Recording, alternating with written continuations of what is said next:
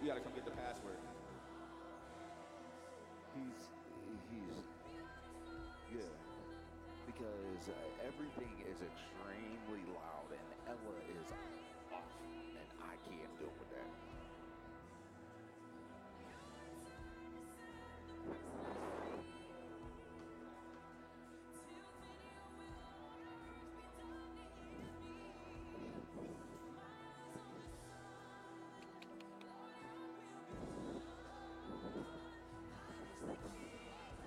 Yup. Yup. Oh, okay. Is it a capital H?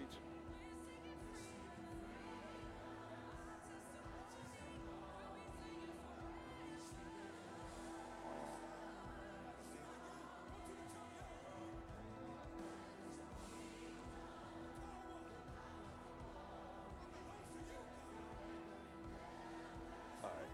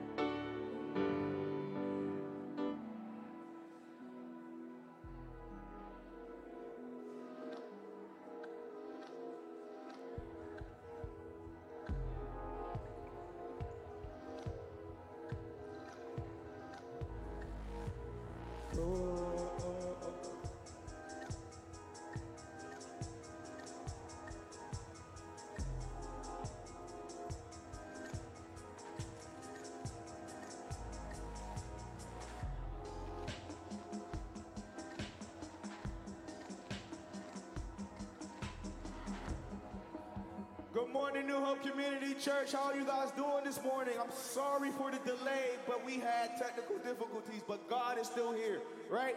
So I'm excited today, and I'm excited to step into the presence of God, and I'm excited for God to move, and I hope you guys are excited too. The past 2 days here has been crazy and amazing, and God has been moving and making ways in this church. And I still feel the presence is here from the past 2 days, and I know God is going to move, and I'm excited, I'm excited, I'm excited. It's been crazy. You guys don't understand. This whole weekend, none of our lights worked. Zero. We had no lights this whole weekend. Everything was dark. We had no clue what was going on. This morning we came in, no lights were working. We had no clue what was going on. But 4 minutes before service, lights turned on. Don't ask me, I don't know, but God, right? But God. Last night we had to disconnect all our stuff for worship because another team came in. This morning I had to set everything back up, and that's hectic, but we are here, right? And God is still here. So I ask that you guys will stand up this morning and join me as we get ready to give our God honor this morning, because our God is big and our God is great, and our God is ready to make a change. And if you're ready to surrender your life, I guarantee our God is going to give you a change, right? So I ask that you guys just be open this morning. You know, if you're not afraid, come step it up. This area is open. This isn't just for Pastor Rick, his wife, and my wife.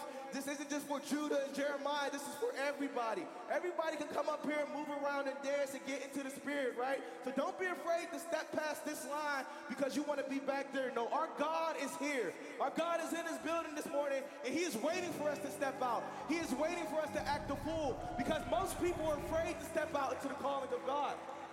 So let us step out to his presence this morning. Let's give him all our God.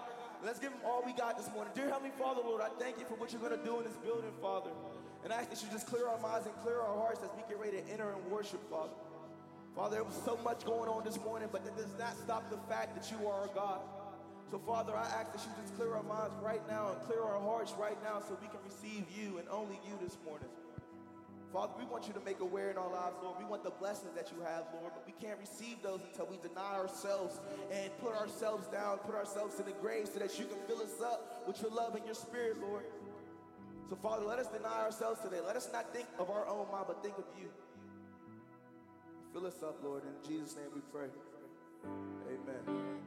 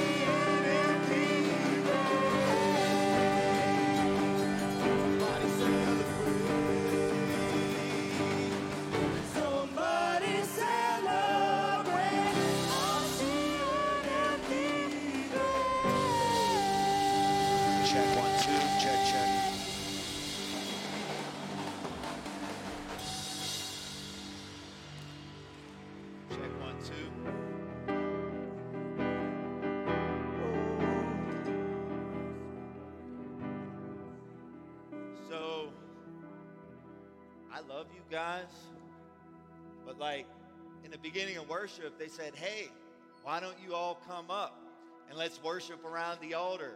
And everybody stood there like, nah, we're not doing it. The Bible says you draw near to him, he'll draw near to you. Amen. So like, what are we here for? Are we not here to get into his presence? So don't be scared. Come up. Like, get out of your rut. Like, get out. Like, you didn't come here to just stand here like a statue. Stand here like a bump on the ground and be like, I'm not moving. I'm going to stand here. Come up and get into the presence of God. Lift your hands. Raise your voice. Jesus is here. He's real. Yes. Yes. How are you going to break through your problems? How are you going to break through addictions? How are you going to reach your community and change the world if I can't get up and enter into worship? So that's an invitation. That's an invitation to come up and worship. Yeah, you know what? I'm not going to make you. I'm not going to drag you. But your heart should say, you know what? I want more of that. I want to touch heaven. I want Jesus to touch me. So let's do it. Let's do it. Thank you, Lord. Thank you, Lord. Thank you, Jesus. Can we just raise our voices together? What do you got to be thankful for today? Maybe that you made it here. Maybe that God woke you up this morning. Maybe that you got breath in your lungs. You can see, you can hear, you can feel. And I don't even care. Maybe everything went wrong for you that could go wrong. And maybe you're down and you're feeling defeated. But guess what? You made it here today. And that's a victory. Because we serve a God who's the God of the turnaround, the God of the breakthrough, the God who does miracles, the Savior, the healer, the baptizer in the Holy Spirit, and the soon-coming King. So let's try one more time. Let's just give him gratitude in the place. Lord, I'm thankful. I'm thankful for my family. I'm thankful for my home. Go ahead, lift your voices up. Thank him. Speak to him. If you can't speak to him in church, how are you going to speak to him when you get home? How are you going to speak to him at your job? Thank you, Lord. Thank you, Lord, for my health. The choices we have, the freedoms we have, the friends, the fact that I was born in America in a prosperous country, that I'm safe. Thank you, Lord, that you have a plan for me, that you have purposes for me. Thank you, Lord. We give you honor and glory. Have your way here. In Jesus' name. Amen. Amen.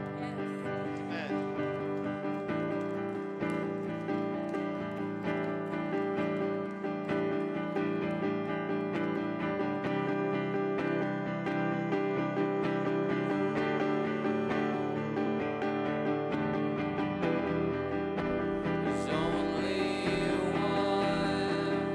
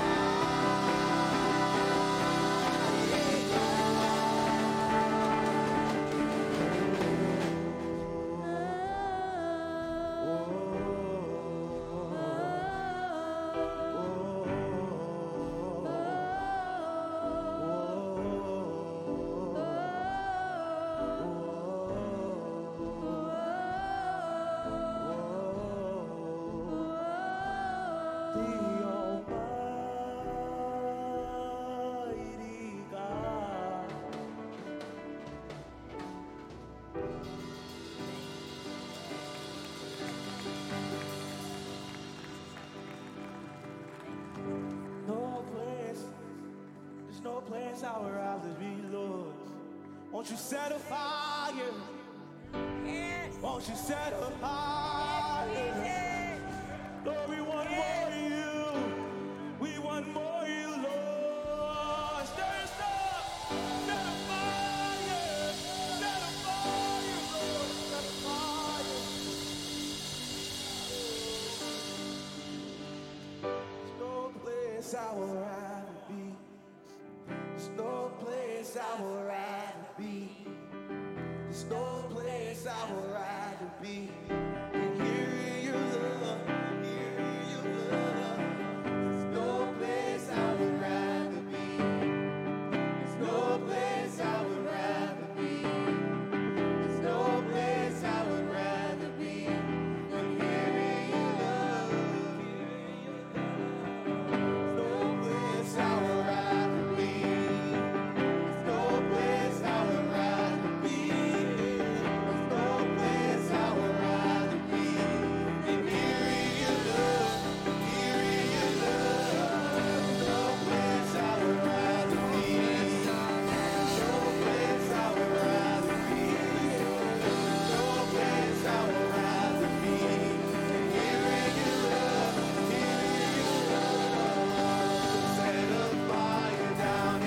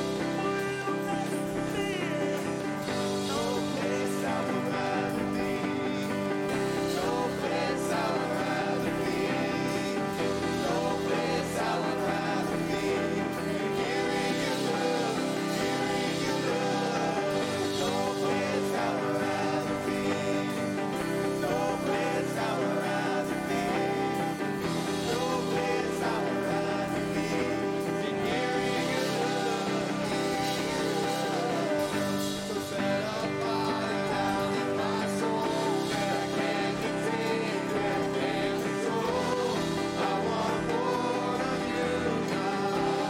I want more of you, God. Set a fire down in my soul that I can't contain, that I can't control. I want more of you, God. I want more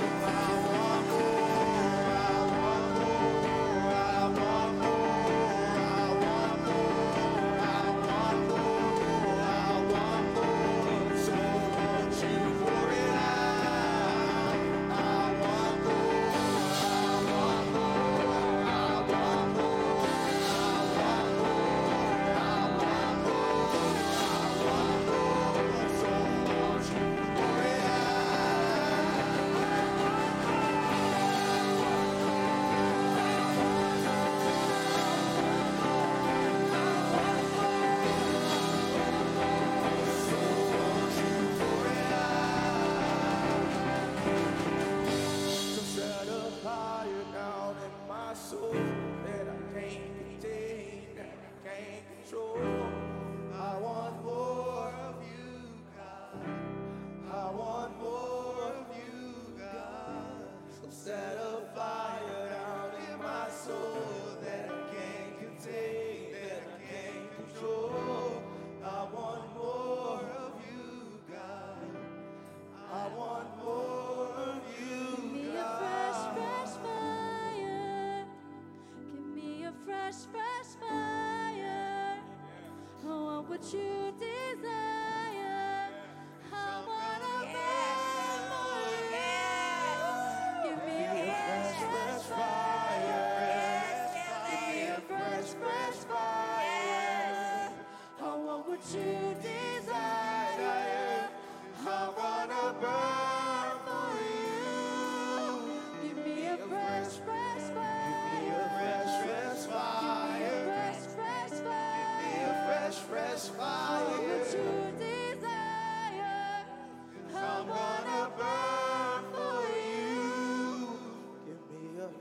fresh fire. Give me a fresh, fresh fire. I want what you desire. I wanna burn for you.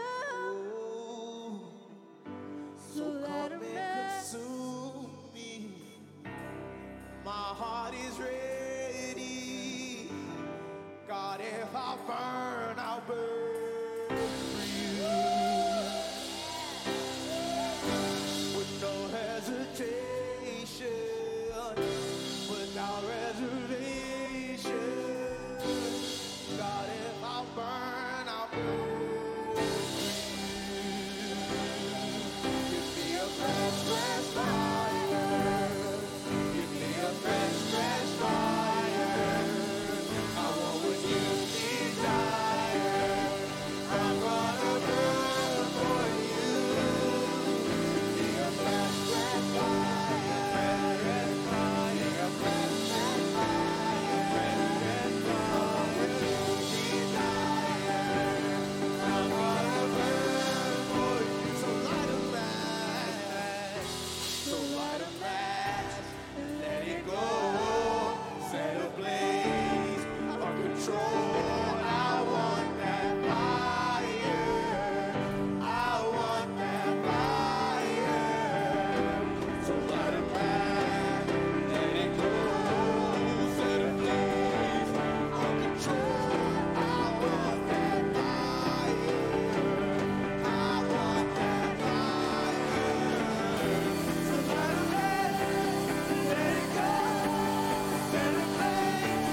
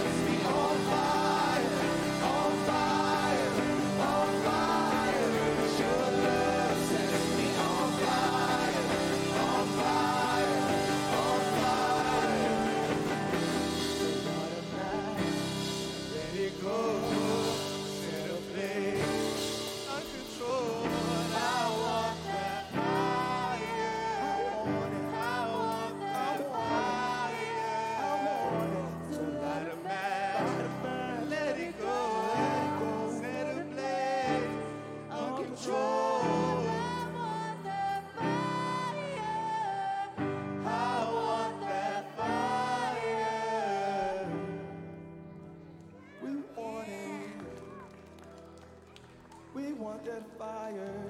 Yes, Jesus. 'Cause I will follow wherever you lead, wherever you go, and I will follow wherever you lead, wherever you go. We sing that. I will follow wherever you lead, wherever you go. I will follow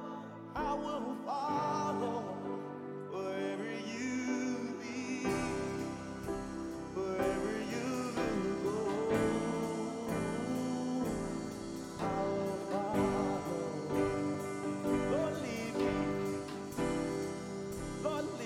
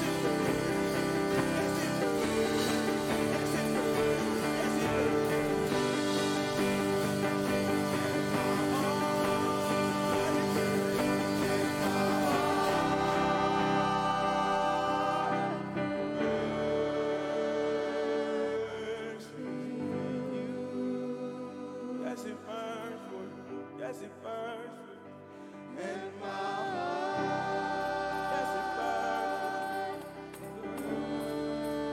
Yes, it burns for you. Thank you, Lord. My heart burns for you.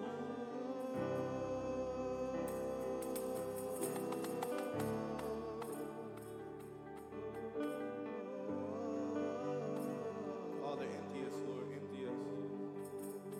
Father, we want more of you and less of us, Lord. Father, fill us up with your love and your grace, Lord. We want more of you, Lord. Set a fire in our hearts. Set a fire in our lives, Lord. Yes, it burns for you. My heart burns for you. Burns for you, Lord. You set that fire in my heart. You set that fire at my temple, Lord. You set me ablaze, Lord. Your love sets me on fire.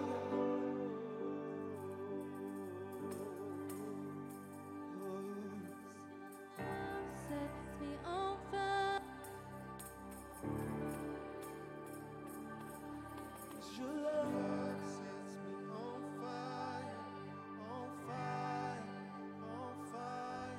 'Cause your love sets me on fire, on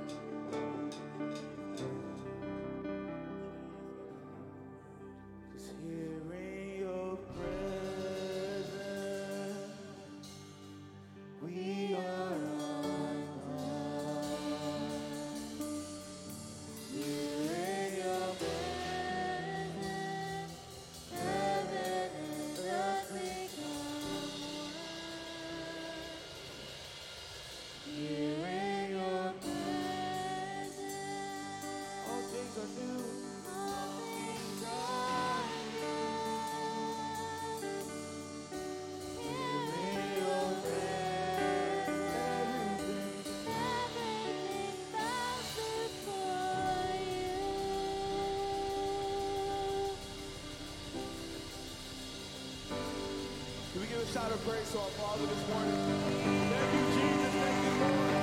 Thank you, King of Kings, Lord of Lords. Father, we thank you so much for allowing us to pour out our spirit to you this morning, Lord.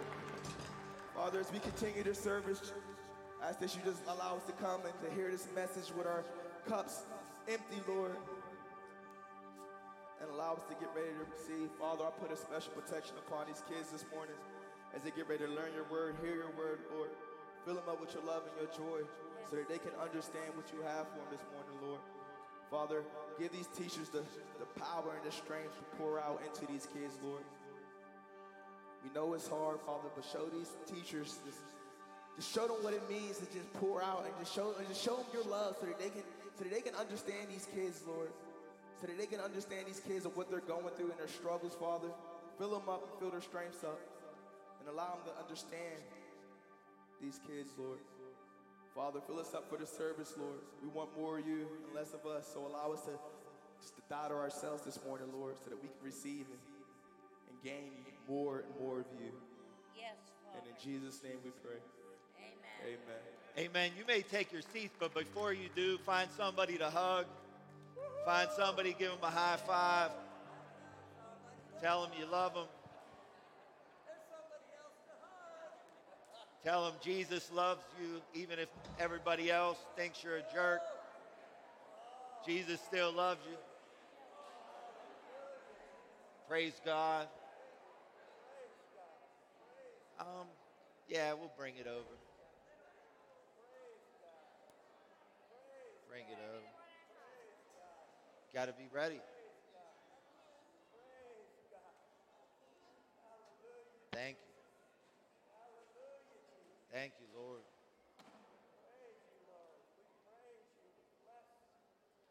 I don't know if nobody else needed that. I did. Kind of have a way in life of getting sidetracked from really what's the most important thing. The Bible says you put the kingdom of God first, then everything will be added to you.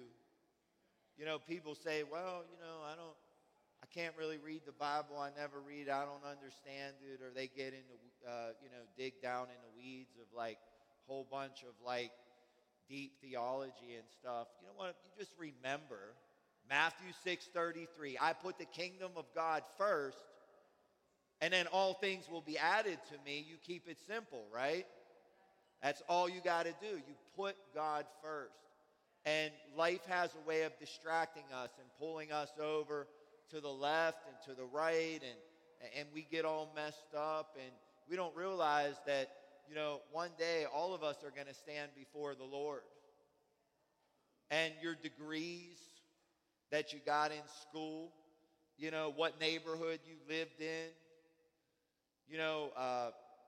who liked you, how many likes you had, how many followers you had on your Instagram. Like, nobody's going to care. Like, it's not going to matter. It's just going to be you and Jesus standing before the throne room of God. And that's going to be it. And it goes fast. So put God first in everything. Amen. We're going to go ahead and we're going to take today's offering. And obviously, today's going to be a special service for us for a lot of different reasons. First and foremost, at the end of service, we will be doing some baptisms. So it's always a special thing when the family of God gets together and we do water baptisms. It's just such a beautiful expression of obedience. There's something that's so powerful that happens when the person goes into that baptismal tank with the right heart. It becomes just simply, it's amazing. It's transformative. It's powerful. And so we're going to be doing that at the end of service. So if you had, do me a favor too at the back door. If you can shut that other double door. I keep getting a cold draft.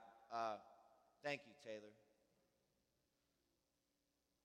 And so we'll be doing that at the end of service. So if you're here and you're going to get baptized, we'll kind of conclude service. In a little bit, we know that, I'm going to turn the reins over to Dan, so I'm not sure exactly what's going to happen. But if we follow the org chart, like the way that things are supposed to work, we're going to do baptism at the end of service. So you'll have a little bit of time to change and then come over. If you forgot a towel, we have a couple extra towels. So it'll be a beautiful thing. And we're going to pray the Keith family out along with Dan. And we're going to pray, and we're going to give them a proper send-off to their mission to go over to one of the most remote and poorest part of the Philippines, and to establish a church there, to establish a work that what God did here, what he started here, is going to branch out and be over there. And not only that, it's going to be this place where, hopefully in a perfect world, we'll be funneling people there all the time and resources to just constantly go over and build up and build up and build up and build up the kingdom of God. So it's going to be an awesome time in the Lord. We'll take the offering today. One of the things that I just wanted to kind of keep everybody in the loop on was Hope's Haven, our maternity home. If you were never, if you haven't been here before, kind of catty corner, if you walk out the church, there's a building there, and we're establishing a maternity home. What is a maternity home? Any woman who's pregnant that doesn't have a place to go, or is in an unsafe environment, or is in a bad environment, they can come there and they can be housed. They can have their needs met. We're going to help them get on track with their counseling and any other kind of things they're off track on, their medical appointments. And we have our occupancy inspection on Tuesday, and that is the final step that we need to open up the house. Now, I don't know how big the list is going to be when they go through it and they say you need this and that, but I don't think it's going to be anything super extensive, because the place is really, really beautiful. And I know it's kind of been a long time coming, but this is an important ministry, and we need to do things on the right track. I can remember I opened up the men's home with a whole lot of faith, not a whole lot of money, and just seeing what God would do. And that place almost broke me down, right? It's in a healthy place now, and so we wanted to build off a solid foundation. So people have been working behind the scenes, developing policies. Debbie's here. She's going to be the leader of the house. She's been here since April, chomping at the bit, ready to help some people. And work's been done in that house, and we've been talking to different places who run this type of ministry. And so it's really going to be an amazing thing. And you guys made it happen. You're giving. You're showing up every week. You're deciding to put God first. That's what makes this happen. That's what makes this ministry touch the world. Like, it's our responsibility to touch the world. We sit there and we say, God, look at all this out there in the world. Look at these kids running around and committing violence. Look at these people having abortions. There's no family. And God's like, I did something. I died on the cross. I created you so that you can be my hands and feet. I put seed in your hands. I gave you talent and abilities and resources so that you guys could have something to give and to build, and that you could get together and build a church and build my kingdom on the earth. So that's what your giving's all about. Amen? Amen. They should have. If you would like to give electronically, there's some ways to do it up on the screen. There's a QR code on your bulletin. And Lord, we thank you for all that you're doing in this church. Who knew that this would be a church that would touch the world? But Lord, you knew. And Lord, we thank you for all that you're doing. We thank you for all the ministries that have come out of this, Lord. We thank you for the changed lives. We thank you that our story's still being written. We thank you, Lord, even for your presence this morning. So, Lord, we just praise you and we honor you. Lord, I pray that you would bless the hands that give. And we just come into agreement according to your word that you'll multiply every seed that's sown so that the people would have an abundant harvest. They would have an abundance for every good work. And we thank you in Jesus' name. Amen. Amen. So I got time for like one. We got a lot of stuff to do today, but I got some arrangements. Is there anybody who really wants to share something that God did, maybe this weekend? There's just kind of a little bit of a miracle story. Clay, come on up, brother. Now, I'm gonna grab the cord. You may have to grab a corded microphone. You need a mic. You need a mic. Don't do that. We're gonna make you do a mic. Everybody gets up here and they say, we don't need a mic, and then the echo just wrecks it. Check 1, 2. You're gonna have to come back here. Our wireless. It's not connected, so we'll grab you a mic. Well, it'll work. We got a blue mic.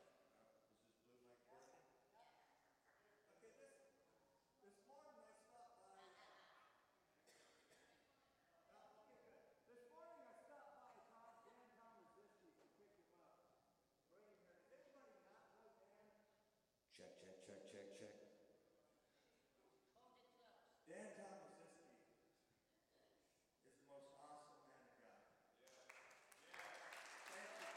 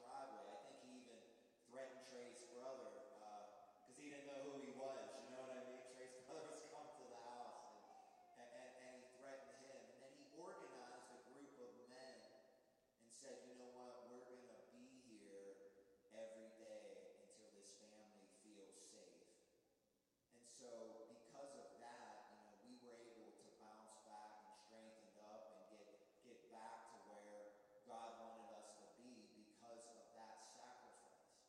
And honestly, we don't need too many people like that. How many people have you met that if something happened to you, they would roll up a sleeping bag and lay on your porch until you felt safe? I don't know many, but I know this guy. So if you guys could please just stand to your feet and give him a round of applause.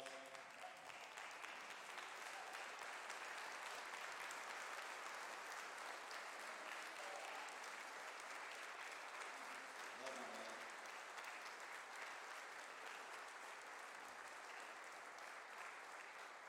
And if you guys didn't know, with all the emotions that are probably flowing right now, I just probably made them 10 times worse. Stay All back. right, love you. Love you too, buddy. Stay back. Oh, you won't. Hey, is this on? So, I'm going to be honest with you guys. This is the first time. I always prepare a message. Always. Out of respect for the church and standing behind a pulpit. And this is the first time ever that I don't have anything prepared. And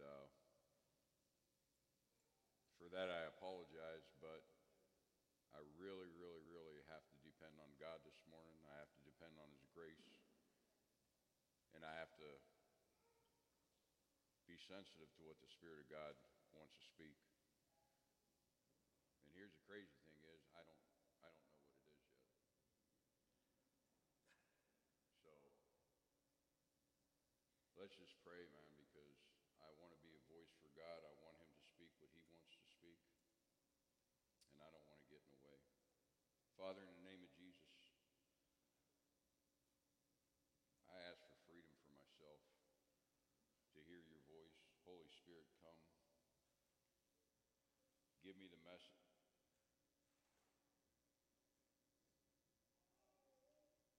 God, I need grace. I truly, truly need your grace. I need your mercy. I just don't have it this morning, God. I need you. I need you. In Jesus' name. Amen. So,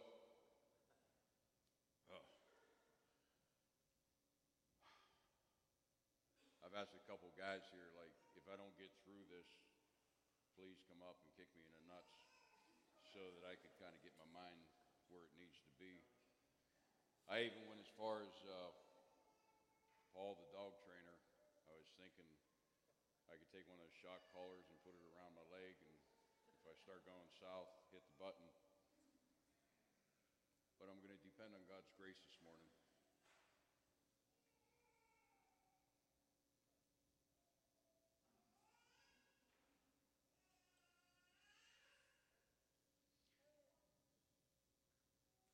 Yeah, we're going to the Philippines. Everybody's saying, are you ready? Are you excited? And honestly, I haven't even thought about it. I don't even know if I have a suitcase. Shelly went out and got a couple carry-on bags, and I said, that's good enough for me. That's all I need. But I'm jacked up right now, guys. I really am. First off, I love all you guys. If you don't know that by now, then shame on you. And then my family starts showing up, and that just messed me up.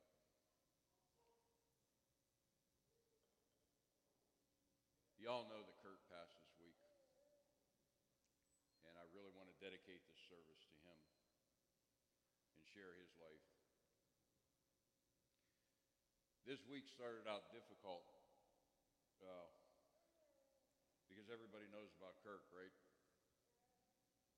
He went home to be with the Lord on Tuesday at about 1:30 in the afternoon. But I got a call Monday morning at, well, let me back up. Here's this guy. Some of you guys know him, some of you guys don't, but my daughter's sitting over here. And she's not my biological daughter, but she's my daughter. I love her. She's just the apple of my eye.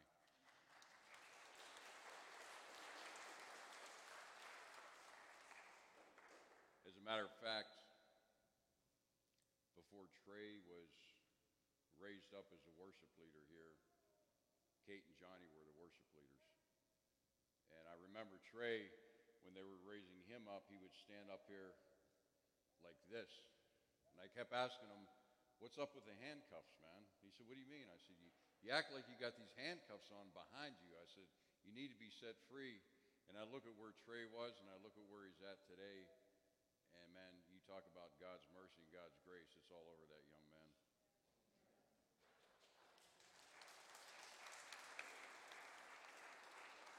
There's this guy I know, his name's Tom Worry, and he and I go way back. We grew up together, and when I was about 14 years old, I began to work for his dad as a painter. And so Tom was a little bit younger than me, so we worked together. So I'm talking from the time I was 14 years old, growing up, and then I left town, and you know, there's a period of time to where I was out of town, and I came back, and some stuff happened. I won't get into it. Some of you know my story, but Tom, he's just an awesome guy. But nobody really liked Tom, except the people that knew Tom.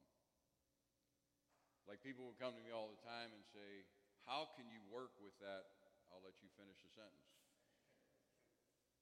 And because everybody found it difficult to work with Tom, because he would speak like he was missing this filter in his brain. Whatever he was thinking, it came out. And but see, nobody took time to get to know Tom. Nobody took time to see what was in his heart.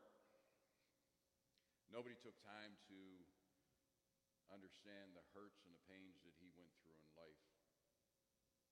And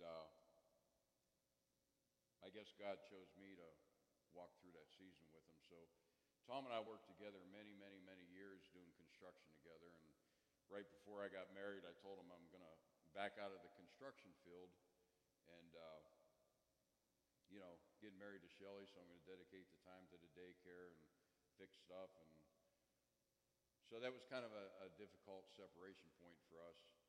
But every morning we would meet down on 8th Street and have coffee together in the parking lot. We'd get our day established, figure out who's doing what, where we're going, what we're fixing. And so we still did that, like even after we split up. And, you know, I have a relationship with Tom that I desire to see this church have a relationship with each other. And what their relationship looks like is we live like this. And so if I have it, if I own it, it's yours. Because I don't own anything. So if you need it, it's there. That's what true relationship is about. And Tom and I rode like that the whole time we were together. I didn't own anything. He didn't own anything. We were like this. So to get back on track here, Monday morning at 3:15 in the morning, my phone rings, and which isn't uncommon. Ask my wife.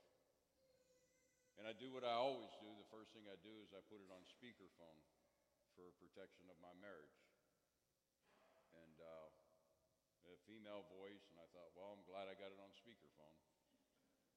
And it's my daughter, Kate. And she said, are you sitting down? I said, no. I'm actually laying down. I'm supposed to be sleeping, remember? And she said, well, I got some news. And I said, what's that? She said, my dad just passed. And I said, you mean your grandfather? She said, no. Tom, the guy you work with all these years. He had a massive heart attack last night. That was a difficult time. so I got up and I put my boots on and like, what am I going to do? Now, I would, under normal circumstances, find out where he's at and I would go try to raise him from the dead. But Tom was done. He lost his wife to cancer years ago, and he never really bounced back from that. Every day there wasn't a day that passed that he wouldn't talk about looking forward to that day that he would be with his wife and Jesus. And I want to share something with you guys and maybe help you a little bit if you've lost somebody days of late or if you're going through difficult times. There's a scripture in the Bible that says, in God's time, a day is as 1,000 years, and 1,000 years is as a day. And I was sitting there with Tom, and I asked him to do the math on that because it was just too complex for me. You got to get common variables on each side of the equation. My head just starts blowing up. So one day I was at the hospital with Kurt, and I thought, I got some time all day long, dude. So here's what it comes down to. 1 minute in heaven is equivalent to 7 years on earth. Now let's go back and look at the scriptures. In heaven, there's no more weeping, there's no more tears, there's no mourning. And I could never figure out, how can I, if I die and even go to heaven, all these people that I love, how can I be okay being separated from all this? I never understood that. And I've heard messages, well, brother, you're before the glory of the Lord. And it's like, give me a break, man. These are people that I love. These are people that I care about. Well, God's got it covered. So max, 10 minutes in heaven is equivalent to 70 years on earth. That's why in heaven there's no more weeping, there's no more tears. Because they don't have time to miss you. And I shared that with Tom. I said, so, your wife, in heaven's time, it's only been a couple minutes, not even. And his response was, well, good for her.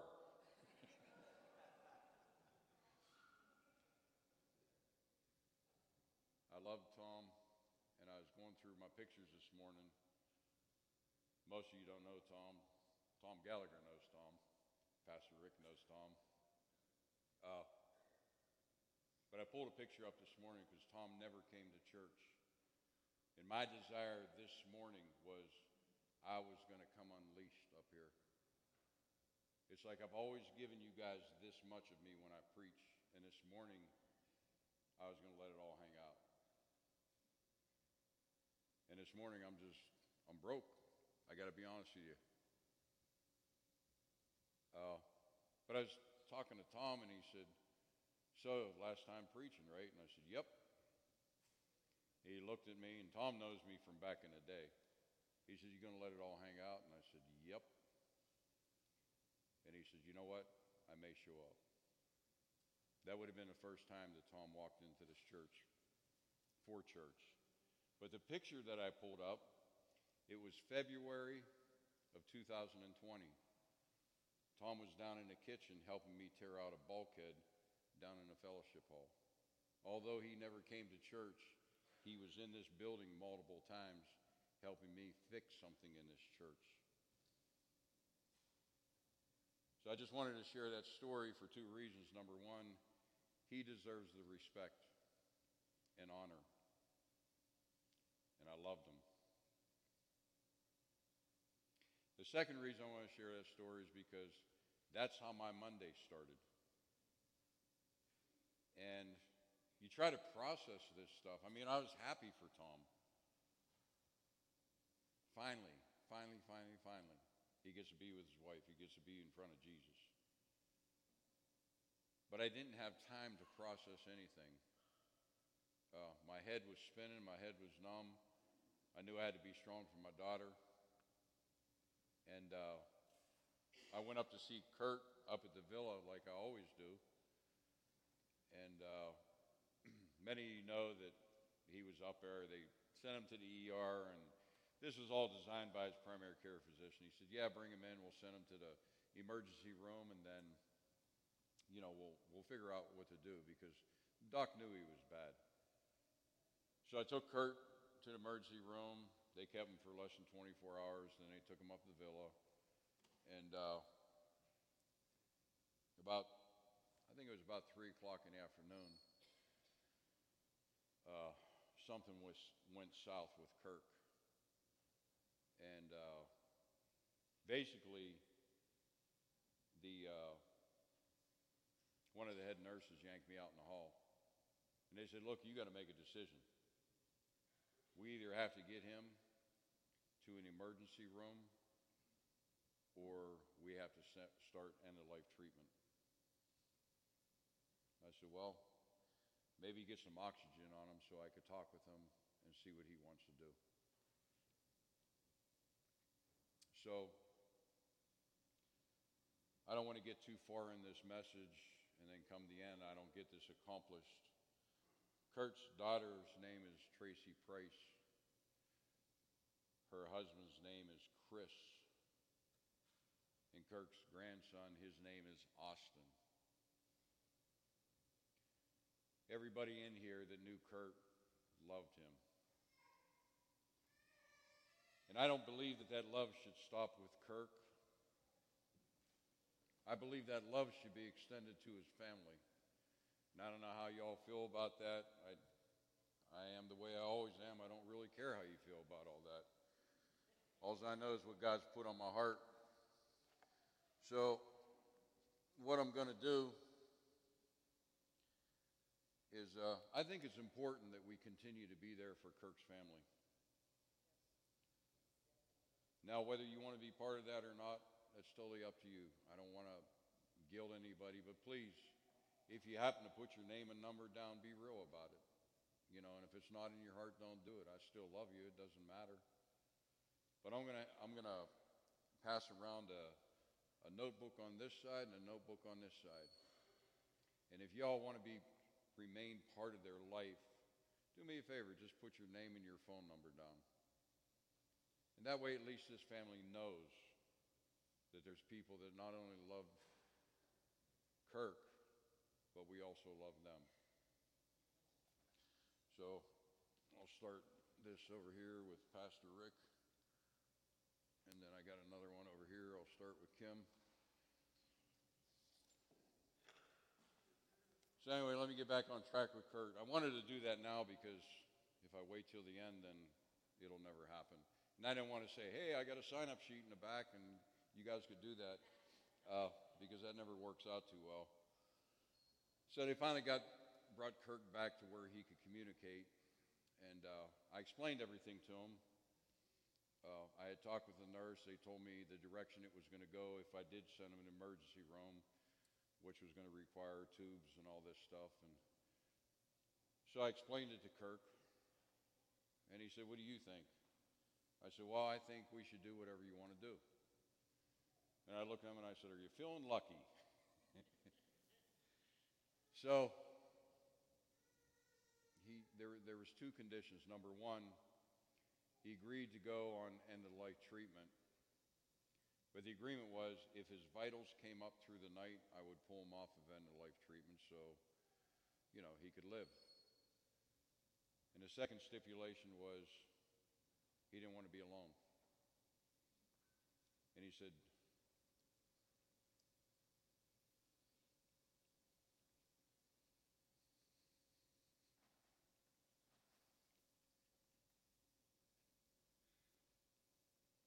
will you stay with me? I said, I ain't going nowhere, buddy. I'll be here with you. I'm dealing with my best buddy in the whole world. Monday morning. This happened Monday afternoon.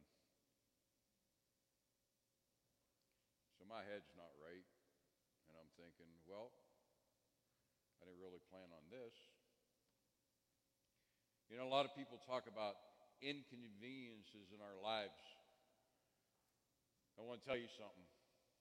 You take a step back, and the question that I have for you is, have you given your life to Jesus Christ? You see, because if you've given that life to Jesus Christ, you don't have a life anymore. So you can never make the statement, this isn't fair, that isn't fair. If I take you and show you a person in a casket, and I say, is that fair? Do you think that person cares? And he says, no, that person's dead. That's the way our lives are supposed to look. Inconvenience doesn't matter because it's not my life. And listen, guys, I'm not all that in a bag of chips. Please don't think I'm speaking from that level. Out of everybody here, I'm broken. I'm humble. Because I didn't plan on any of this happening, we were supposed to meet Rose and Brian at 6 o'clock at the daycare to make plans for this trip to the Philippines. So I called Shelly, and she knows my voice. Hey, babe. She said, what's wrong? And I said, well, some unexpected things come up, and this is what's going on. I said, I need two things. I need a phone charger, and I need a Bible. She said, all right, I'll take care of it. So Brian just happens to bring the phone charger and the Bible up. And I guess Shelly had already expressed to him what happened Monday morning and me losing my buddy. And Brian walked in, he looked at me, he looked at Kurt, and he said, I'll be right back. And he went out and he was on his phone. He came back in, and I said, who'd you have to call? He called a family member to come pick up Rose and the kids from the daycare to take them back to West Virginia so that he could spend a night with me and Kirk. I know he didn't plan on doing that when he got up in the morning. I know his wife didn't expect that. And Brian didn't have to do that. But I'm going to be honest with you, I'm so grateful that he was there. Because in the course of this quote-unquote end-of-life medication, Kurt would get violently sick.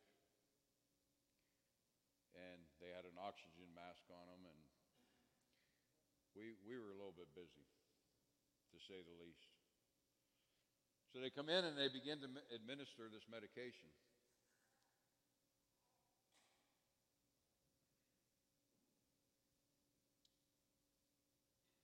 I want to go back a year and a half before I go any further.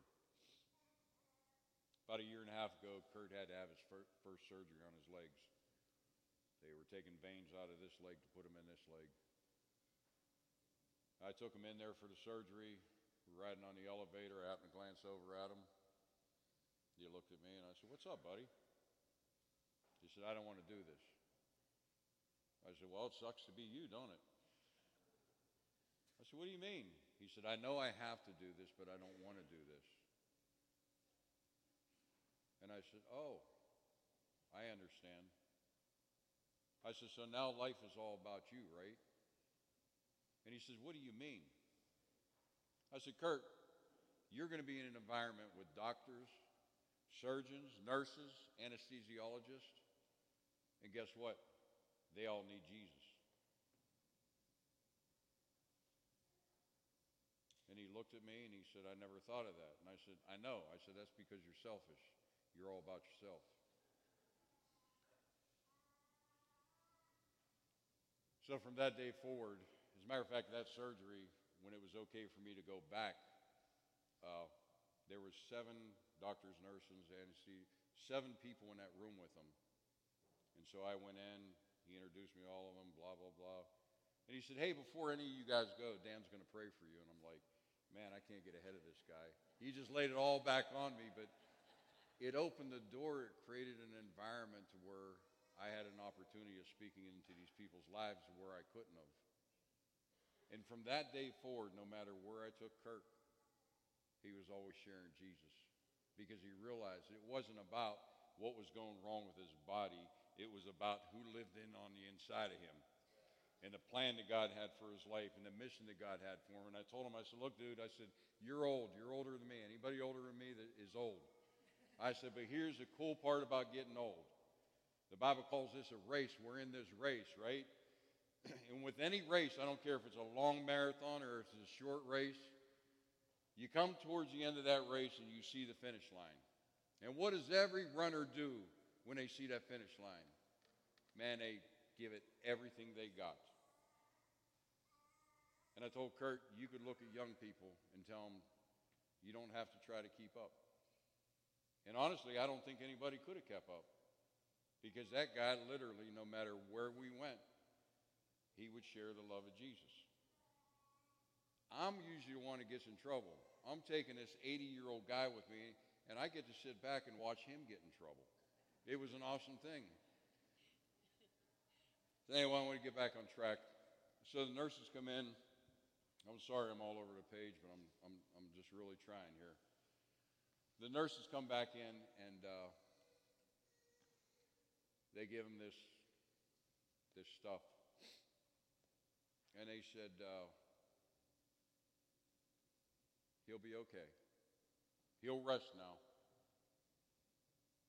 And I said, well,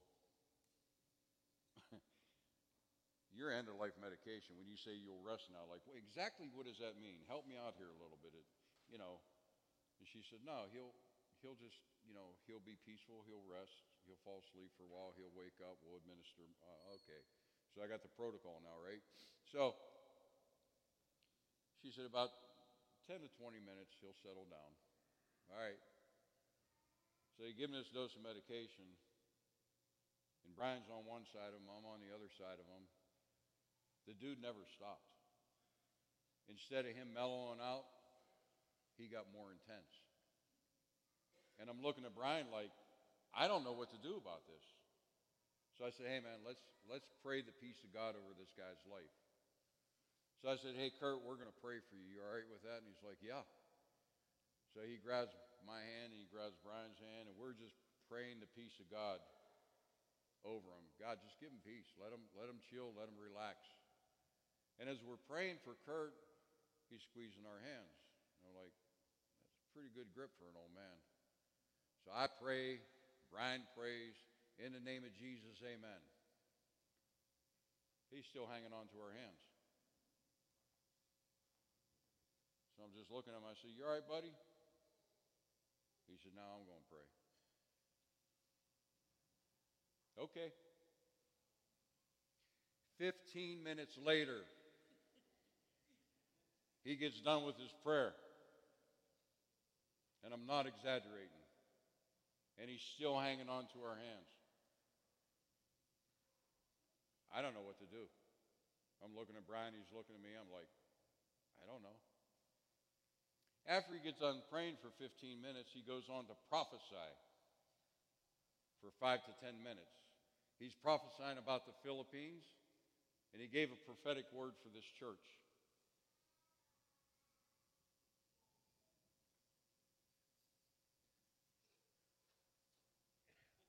Don't mess with the old people. That's a prophetic word.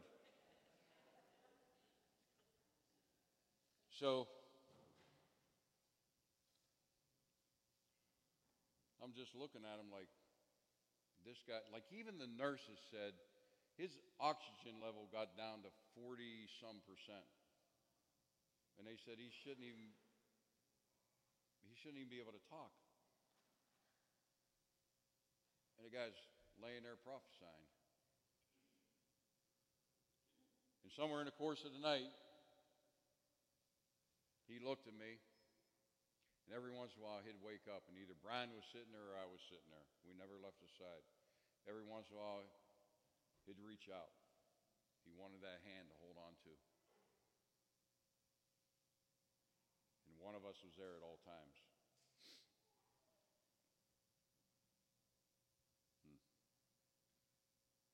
Somewhere in the course of the night, he grabbed my hand, and he looked at me, and he said, I finally did it. Okay. I said, what'd you do, buddy? He said, I finally gave my whole heart to Jesus.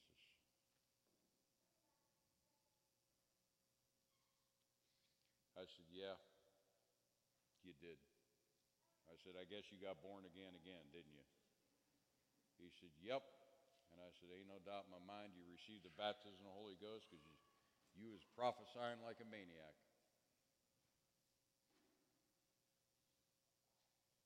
He said, yeah, but I ain't never spoken them tongues yet.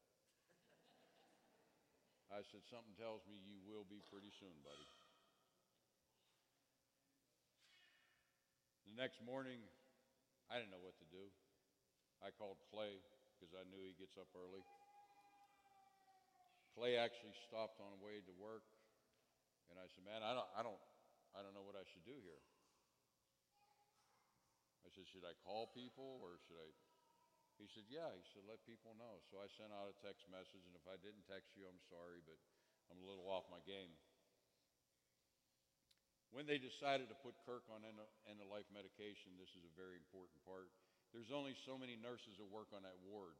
They had to put him in a dementia ward because the ward he was supposed to go in, they had COVID, and they didn't want to take him up there and him perhaps getting COVID. So, oh my gosh. So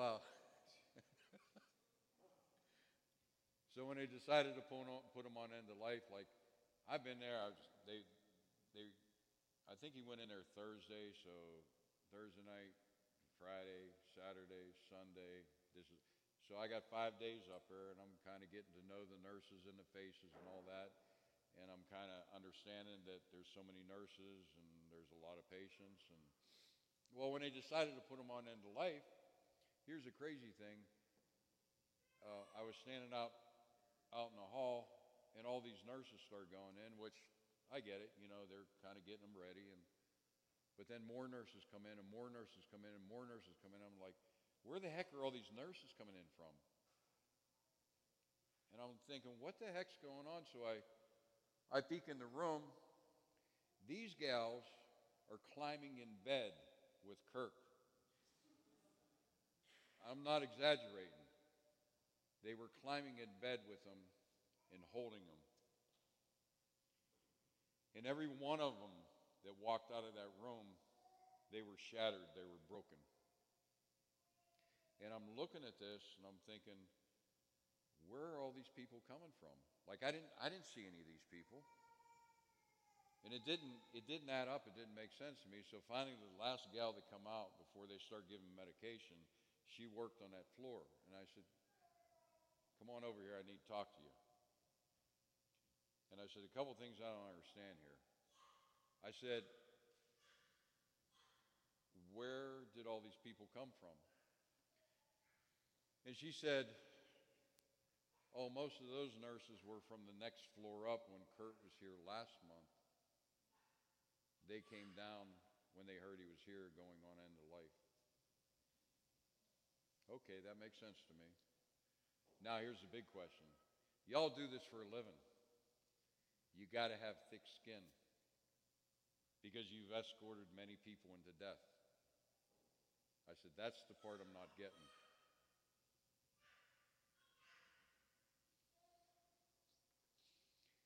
And she said, you don't understand. Yes, we have thick skin. But nobody has ever touched us the way Kirk has.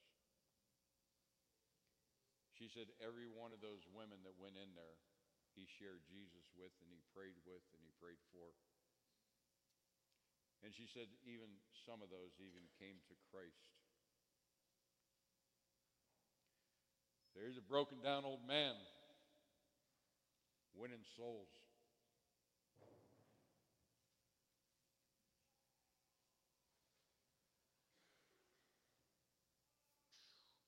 I'm sorry, guys. So, I sent a text out early that morning, and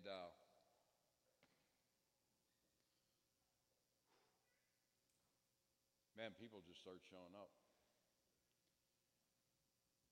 And they didn't just show up and leave like people were showing up and staying. And I think at one time, we had 10 to 15 people in that room, and it's not a very big room. Surrounding Kurt, praying for him, singing over him. And there was some bigwig doctor, nurse, I don't know what she was. She wasn't even from the villa. She had UPMC tag hanging off of her. So she had to come in and call the shots and everything, and she walked in. She said, "What's with all the people?" She said, "Is this family?" And I said, "Yeah." I said, "We all got the same dad." And she just kind of looked at me, and I said, "Don't worry about it." So she gave opinions and viewpoints, and she said, "Look, he could like, I'm not going to put a time limit on it. It could be 6 days, it could be 6 months. I'm out of here on Wednesday, guys, and I made this man a promise that I would stay by his side. It's like Houston, I got a problem here." And I hadn't slept for quite a while, and my head was spinning. So she did her assessment. She left, and one by one, people were leaving. And at this time, Kurt was kind of unresponsive, and I think it was John Armstrong. He was sitting there holding his hand, and he said, "Bye, Kurt. We'll see you." And I think at that time, Kurt raised his hand up, like he acknowledged everybody being there. So later on that day, Brian, of course, was still there. Pastor Rick come in, and as we were sitting there, Pastor Rick prayed.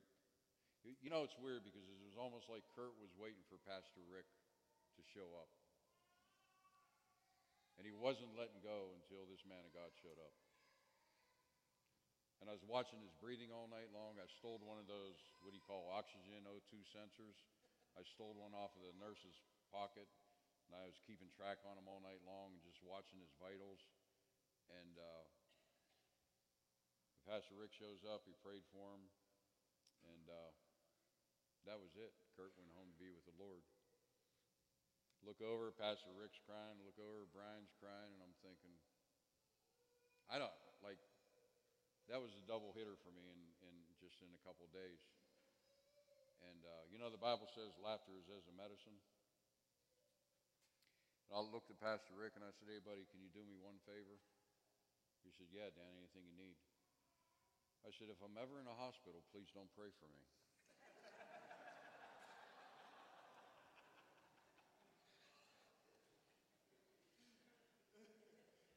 So I wish I could say the story ends there, but it doesn't, because there was just a lot of stuff to be done, and I cleaned out the room, and I forgot my phone charger, so I went back in there to get that. And as I went out to my truck, I heard this voice, "Hey, hey." And I turned around. Well, here it was this doctor or nurse or whatever she was. And I turned around, and I walked over. She said, "Hey, I want to tell you how sorry I am." She said, "That was really quick." And I said, "Yeah, I didn't really see that coming." And she said, "Well, obviously that man made a big impression on a lot of people." And we kind of had a few words when we were in there. And I said, "You know, I'm sure doing what you do for a living, you hear a lot of people talk about faith." And I said, "But where I come from, we live faith." And we had a conversation about that. And I said, "You don't understand the magnitude of it." I said, "Do you realize that all the people that were in that room, including myself," I said, "none of us was a blood relative to Kirk?" She said, "What do you mean?" I said, "This is his church family." She said, "I've never seen that in all the years that I've been doing this." Man, I just want to thank you guys for being there and being part of that. And I know it meant a lot to Kirk. And it doesn't stop, man. I got so many phone calls after the fact. There's a gal here named McCall. She was Kurt's favorite nurse.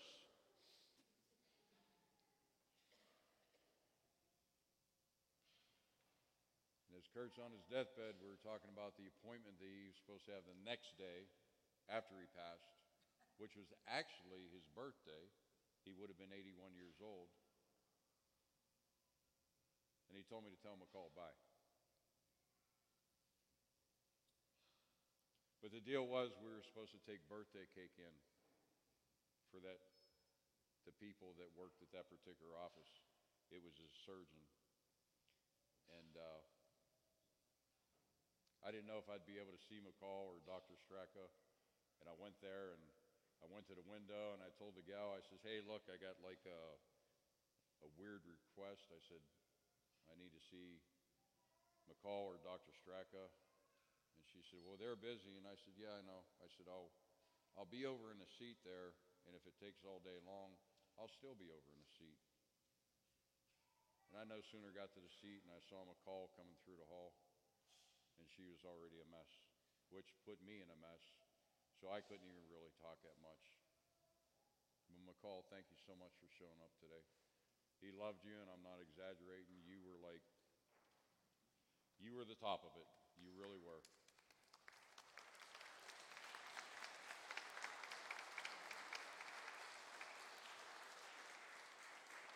Between the doctors and the nurses that have called me after the fact, there was one nurse that came in, only spent like half hour, 45 minutes with Kurt, and she called me crying.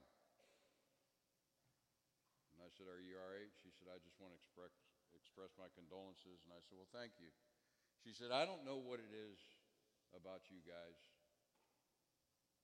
but there's something different about you. And I said, oh, we're different. We go to that church. She said, no, there's something that you guys got. And I said, yeah, I know. I do know this. Right now, Kurt is in heaven. He's rejoicing.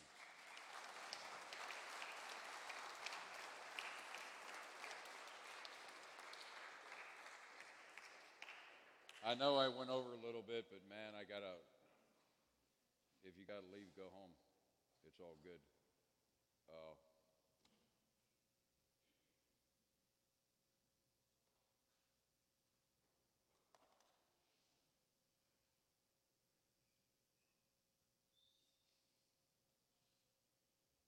I asked Kurt, because I never asked him before. And one of the main reasons Kurt came to this church is because the church that he was going to, they would never do altar calls. And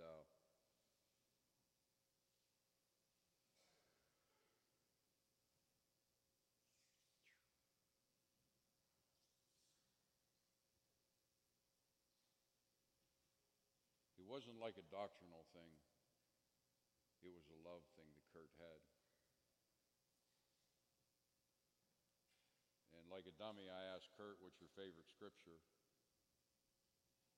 And I felt like an idiot when he told it to me. Like, after all this I've been through him, he looked at me and says, it's John 3:16.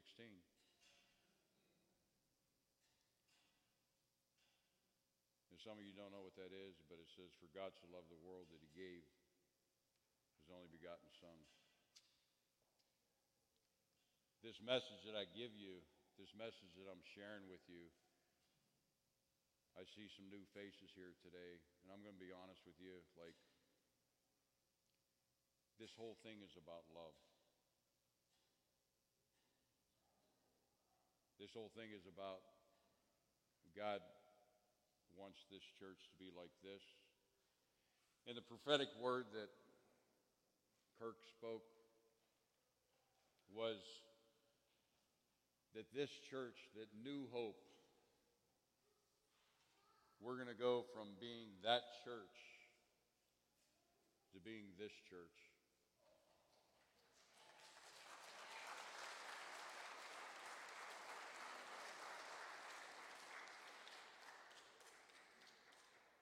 But here's the problem with that. That's going to cost you. Now, I'm out of here on Wednesday. I'll be gone 1 to 6 months. I don't know. I'll know when I get there. But if we become this church, it's going to cost each and every one of you. and things have to change. And I don't mean to be mean, but I'm just going to call it out, guys. Y'all know who Shelly is. That's the most awesome woman on the planet Earth. And she tolerates me because there's such a grace in her life.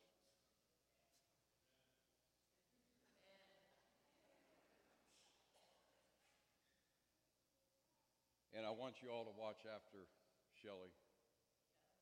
And that's the answer I get. You got it. You got it. You got it.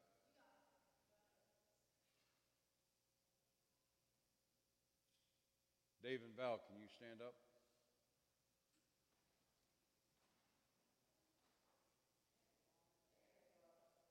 How long y'all been coming to this church? Okay, you can sit down. Can I ask you guys a question as a show of hands? How many of you have Dave and Val's phone number?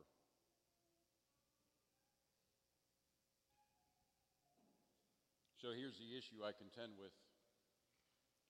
When I hear people say,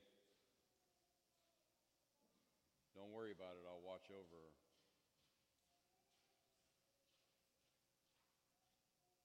Paul and Annette, can you stand up? How long have you guys been coming here?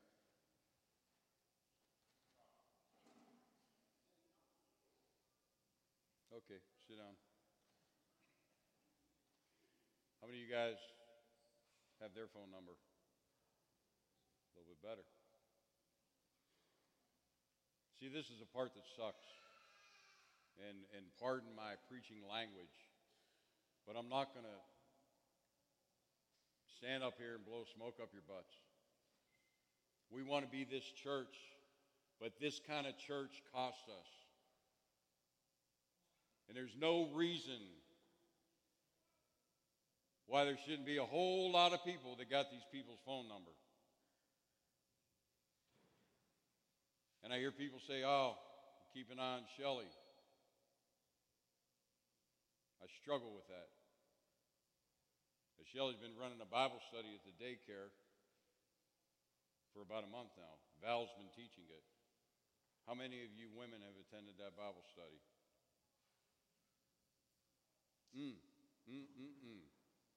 Get up off me and let me preach here a little bit now.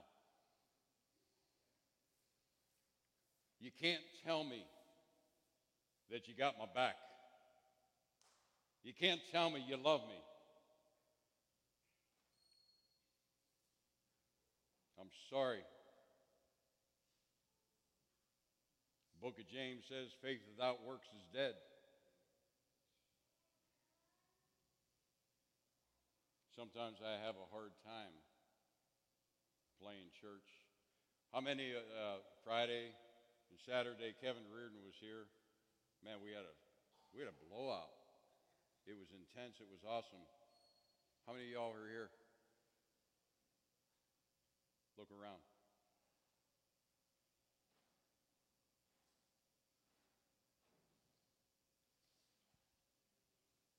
I'm not angry, guys. I'm hurt. My heart's breaking. A lot of y'all saw me crying this morning, and it's because, number one, my family shows up. That messed me up. Number two, I took a double hit this week. But the biggest thing is I'm trying to rebound from the things that I've been encountering. Please, please, please. Please. When Rose and Brian went to the Philippines last time, we had a gray container up here for medicine. Do you guys remember that? And we put medicine in there. It never showed up. Somebody dropped the ball. And here's the problem, out of sight, out of mind. But, you know, in the course of putting new water in a baptismal, I'm going through there's an open bottle of Tylenol. Here's another open bottle of Tylenol. And I'm going to ask you guys, please don't forget about us.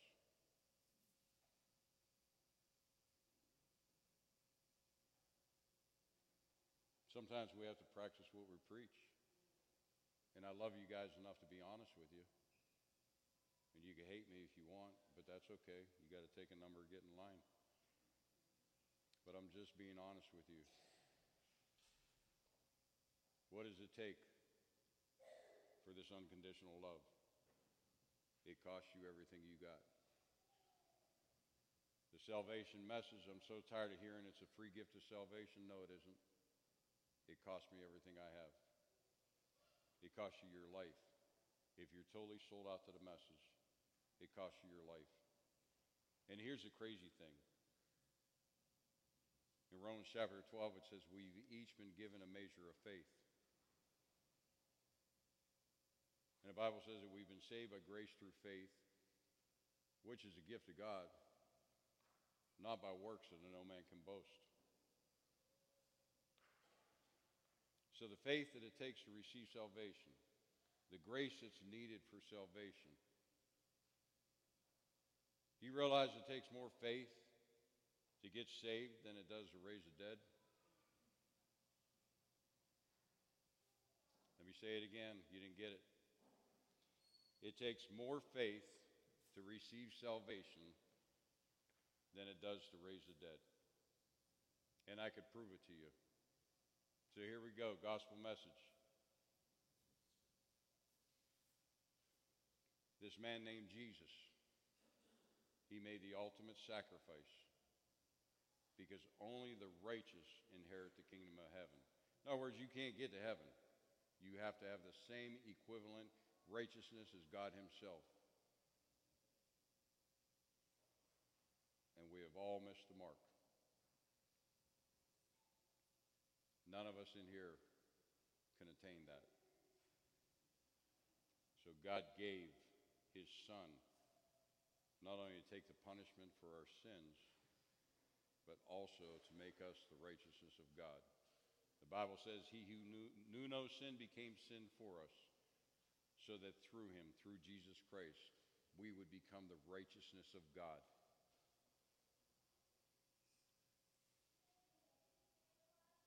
Only the righteous inherit the kingdom of heaven. And it only costs you one thing. Giving it all to him. Receiving him. A lot in here that think you're saved. There's some of you in here that come from different churches, different religious backgrounds, different belief systems. I'm sharing the Word of God. This is what the Bible says. I don't care what Bible you use. Give me a Catholic Bible. I'll preach and teach the same message. It don't matter. But at the end of the day, there's only one way to heaven. And this is a selfish message. Because if I preach there's only one way to heaven, and when you die, it's all about getting to heaven, that's pretty selfish. But when you realize it ain't about dying and going to heaven, is it? It's about living and let heaven come into you. And stop running in the name of Jesus.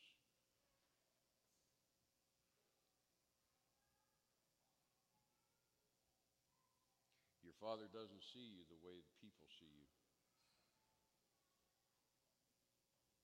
Your Father in heaven doesn't see you the way people see you. He wants you to be set free from the way you see yourself in the mirror.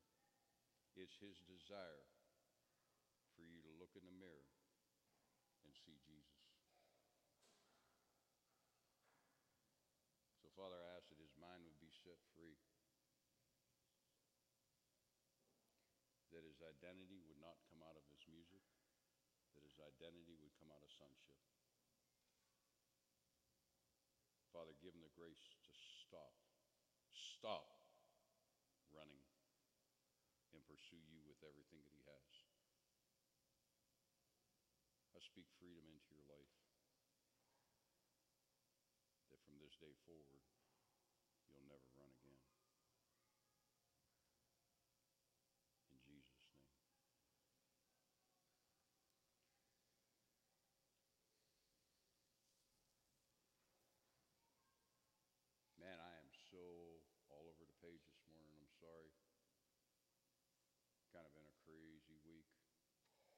out of here next week. But here's the question. Some of us think that we have some form of religion and that's going to get us into heaven, and it's not. Some of us think that because we go to this church, I'm okay. You guys got it wrong. But at the end of the day, there's no other name by which a person will be saved except the name of Jesus. And this whole love thing that I'm talking about, like I'm getting, I guess I'm getting kind of hard towards some people. Like this is the most awesome woman on earth. And when everybody says they got my back, I'm going to call you out. When I got a man of God and a woman of God that's like, they're more qualified than I am. They've stood as pastors at a church. He's the pastor over in the county jail.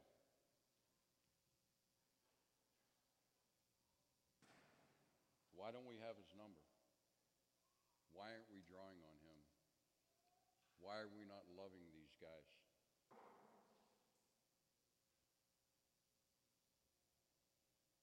I can't take back the prophetic word that Kirk spoke before he died.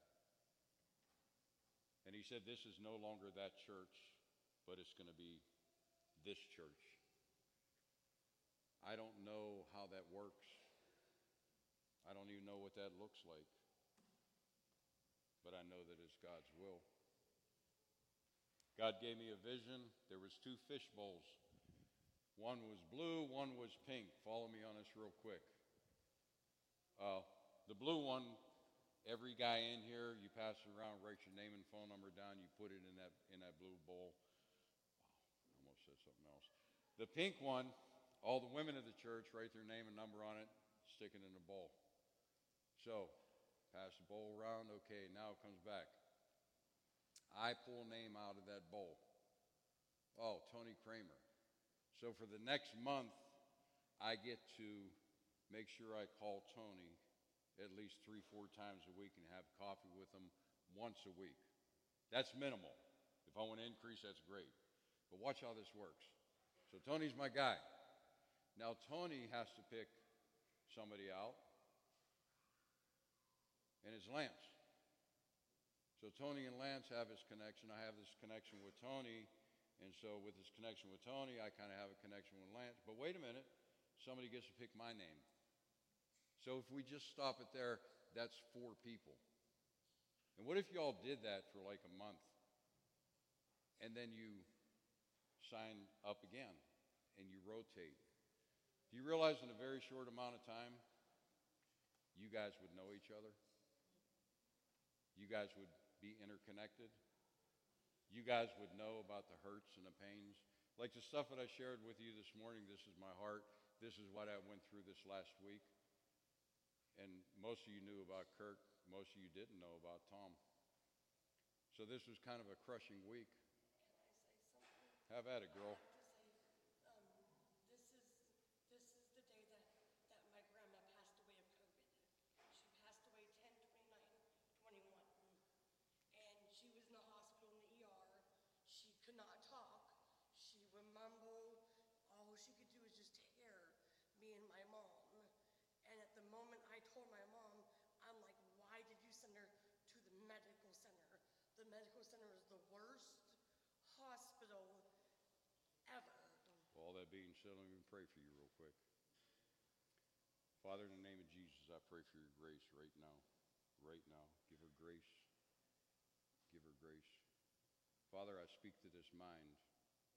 The storm that's going on in the mind, I command it, be still, be silent.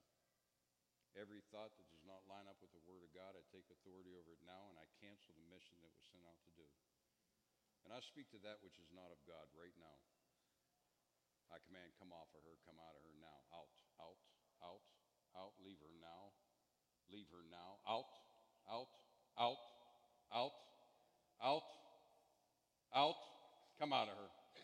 In the name of Jesus. Come out.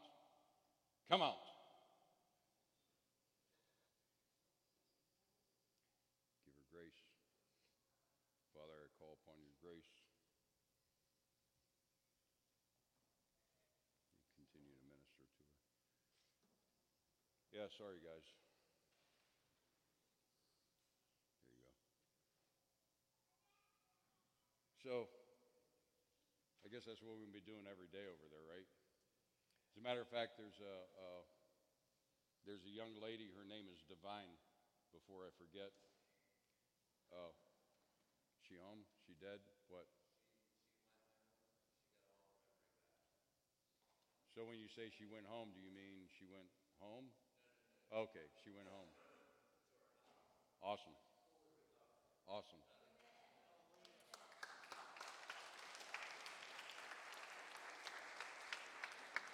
That's awesome. So here we go. This love that I'm talking about, it costs you everything. It's not halfway. Like I can't just love this woman and say, yeah, I love God.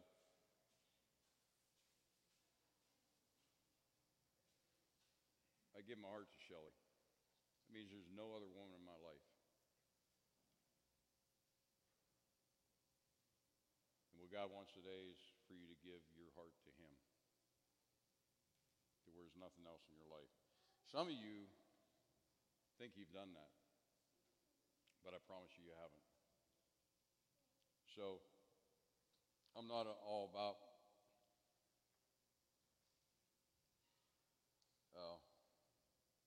I'm about putting people on a spot. I don't know if y'all notice that or not, but I got like the 10th spiritual gift. I like to stir the pot. So at this stage, everybody says, you know, with every head bowed and every eye closed, I'm sorry, I don't roll that way. I don't do that. But if there's anybody in here today that has not received Jesus Christ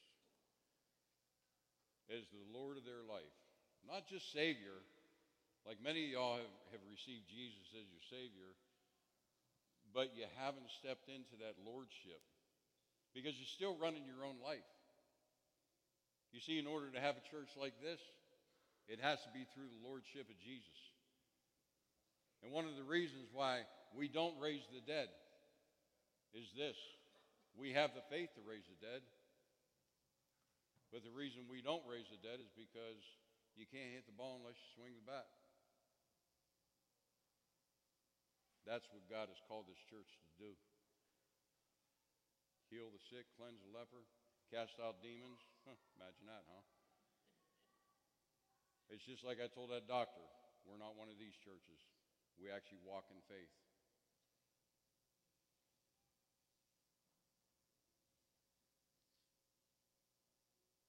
So my question is this love walk,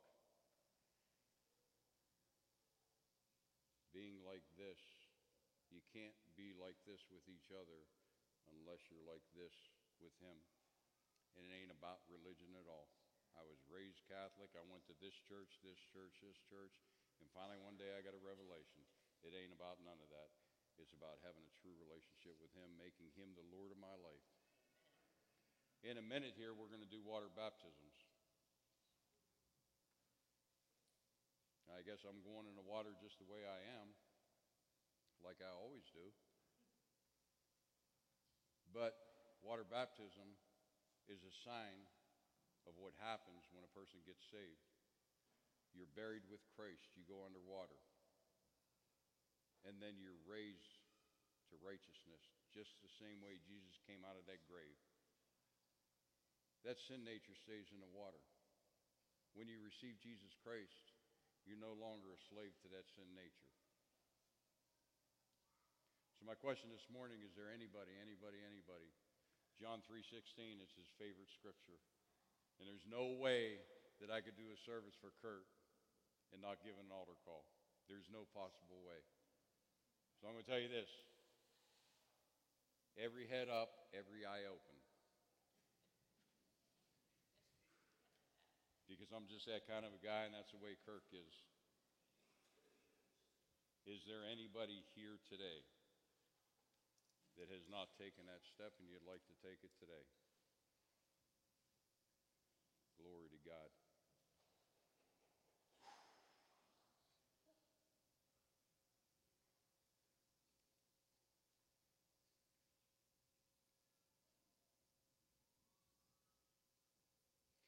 y'all that raise your hand, I'm going to ask you to come up to the front, and I want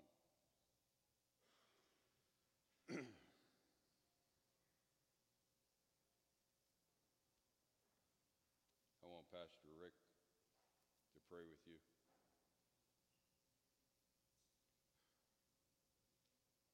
God's grace has been here for me to get through this message.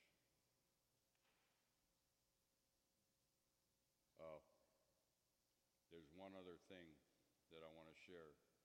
Those of you that are getting baptized in water today, know and understand, you go under that water, that represents you're dying to that sin nature, which means when you come out of that water, you're raised into righteousness, which means your life is never going to be the same. And if you don't have an expectation, if you don't have an anticipation for that, then you're just going through a religious ritual. And my suggestion to you is if you're just going through the motions, don't go through it at all, because you're not ready for that.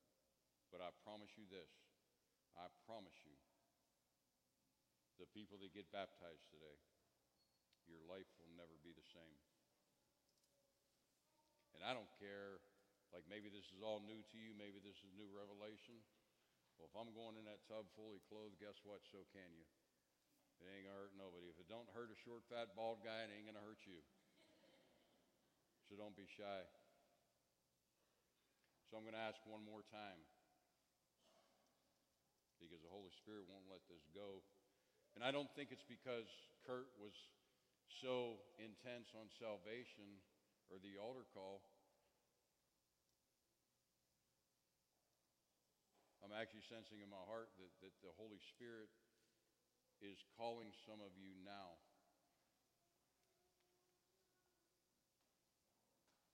My buddy Tom was 60 years old.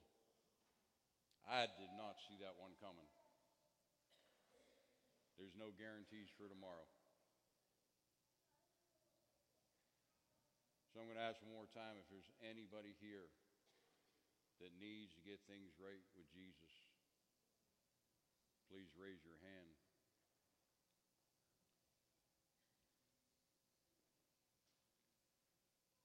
I'm going to ask you guys to step out and come to the front. I'm really messing things up, ain't I, buddy?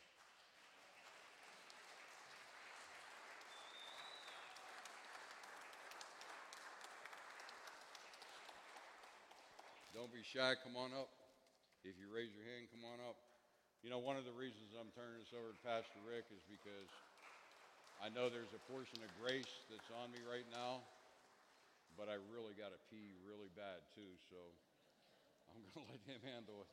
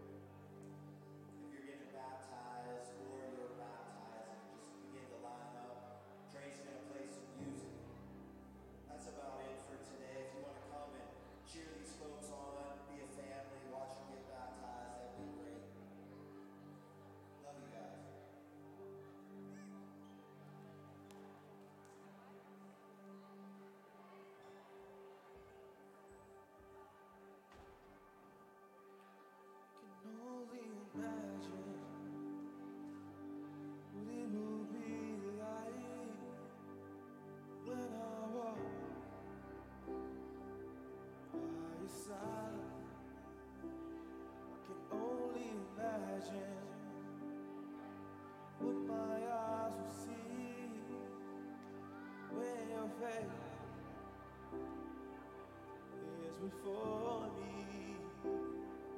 Can only imagine.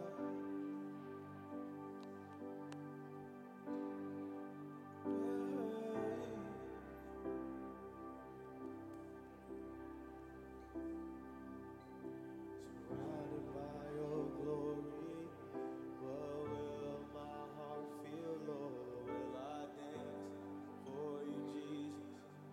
Or in all you'll be still?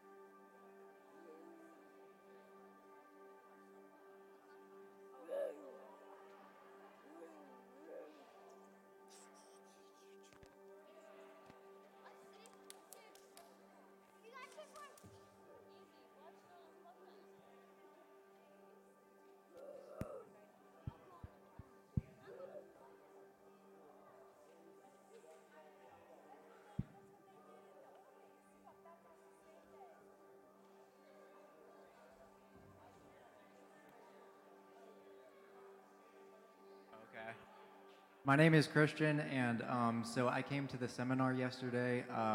So all I have to say is my entire life, it's just been living in a bunch of slavery. Never felt like I had ever control over anything.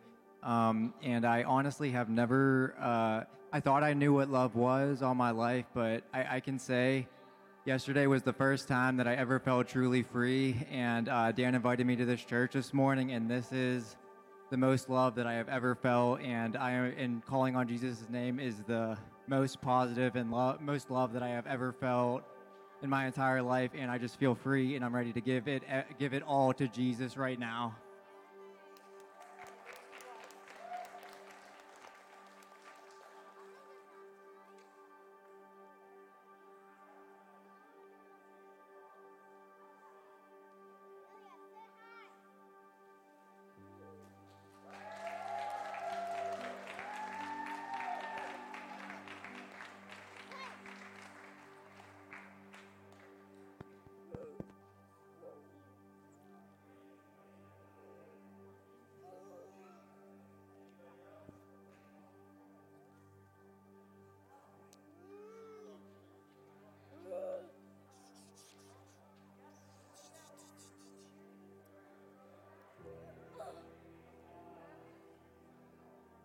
Spiderweb. That would transform into a spider. No, but like I.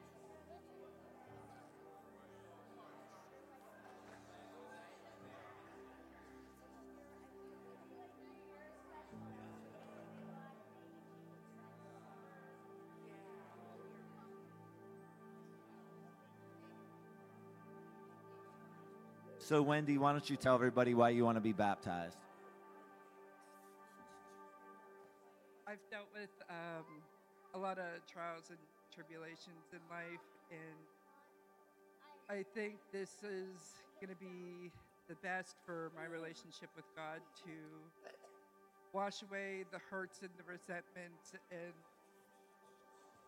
letting go of some of the bigger things that a couple people know about that is going on, and a renewal. Follow the path, brother. Brother, follow the path. I won't. I'm careful. I got it. Follow the path.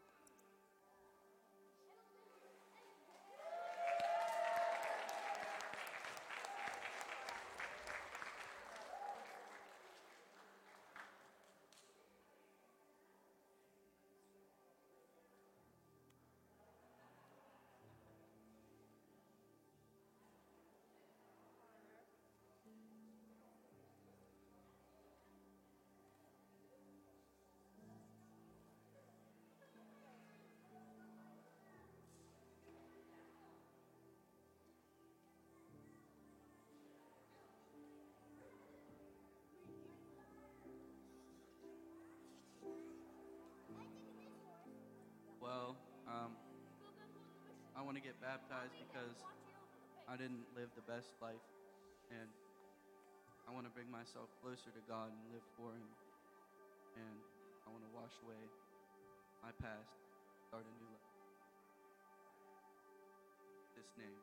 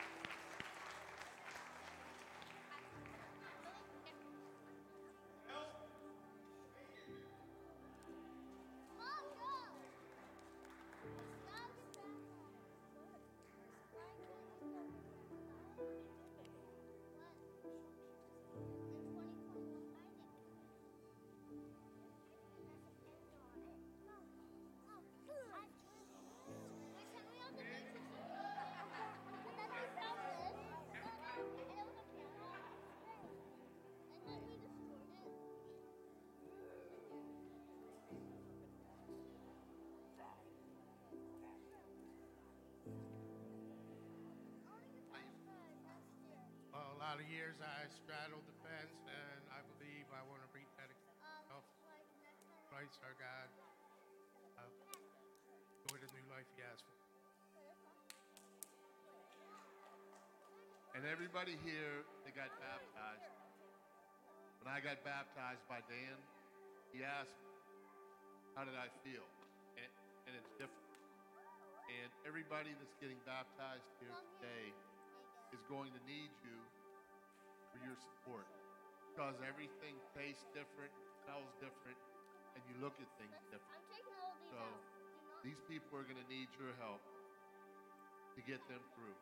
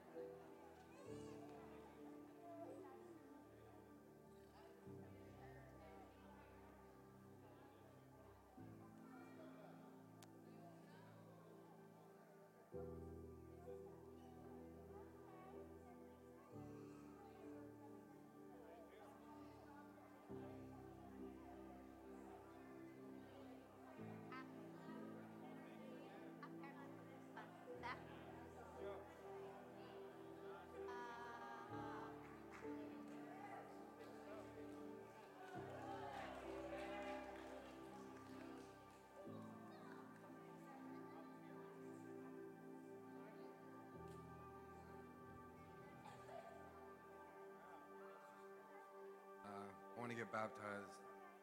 The old me has to die. I got baptized 20 years ago and I just got wet. The old me comes in between, like my relationship with God. I hold on to things. I just want to let go. I want to come up a new person.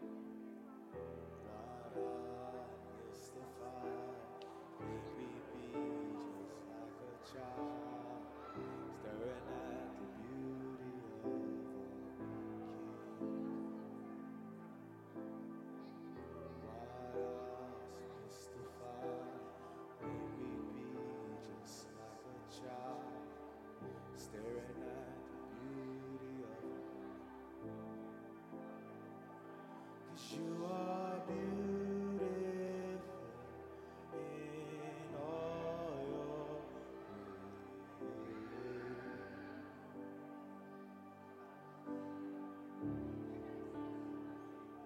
'Cause you are beautiful in all your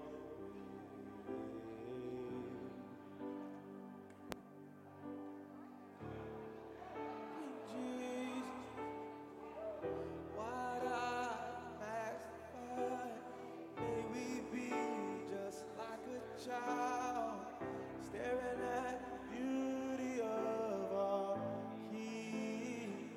King Jesus, what I mystify, may we be just like a child, staring at the beauty of our King.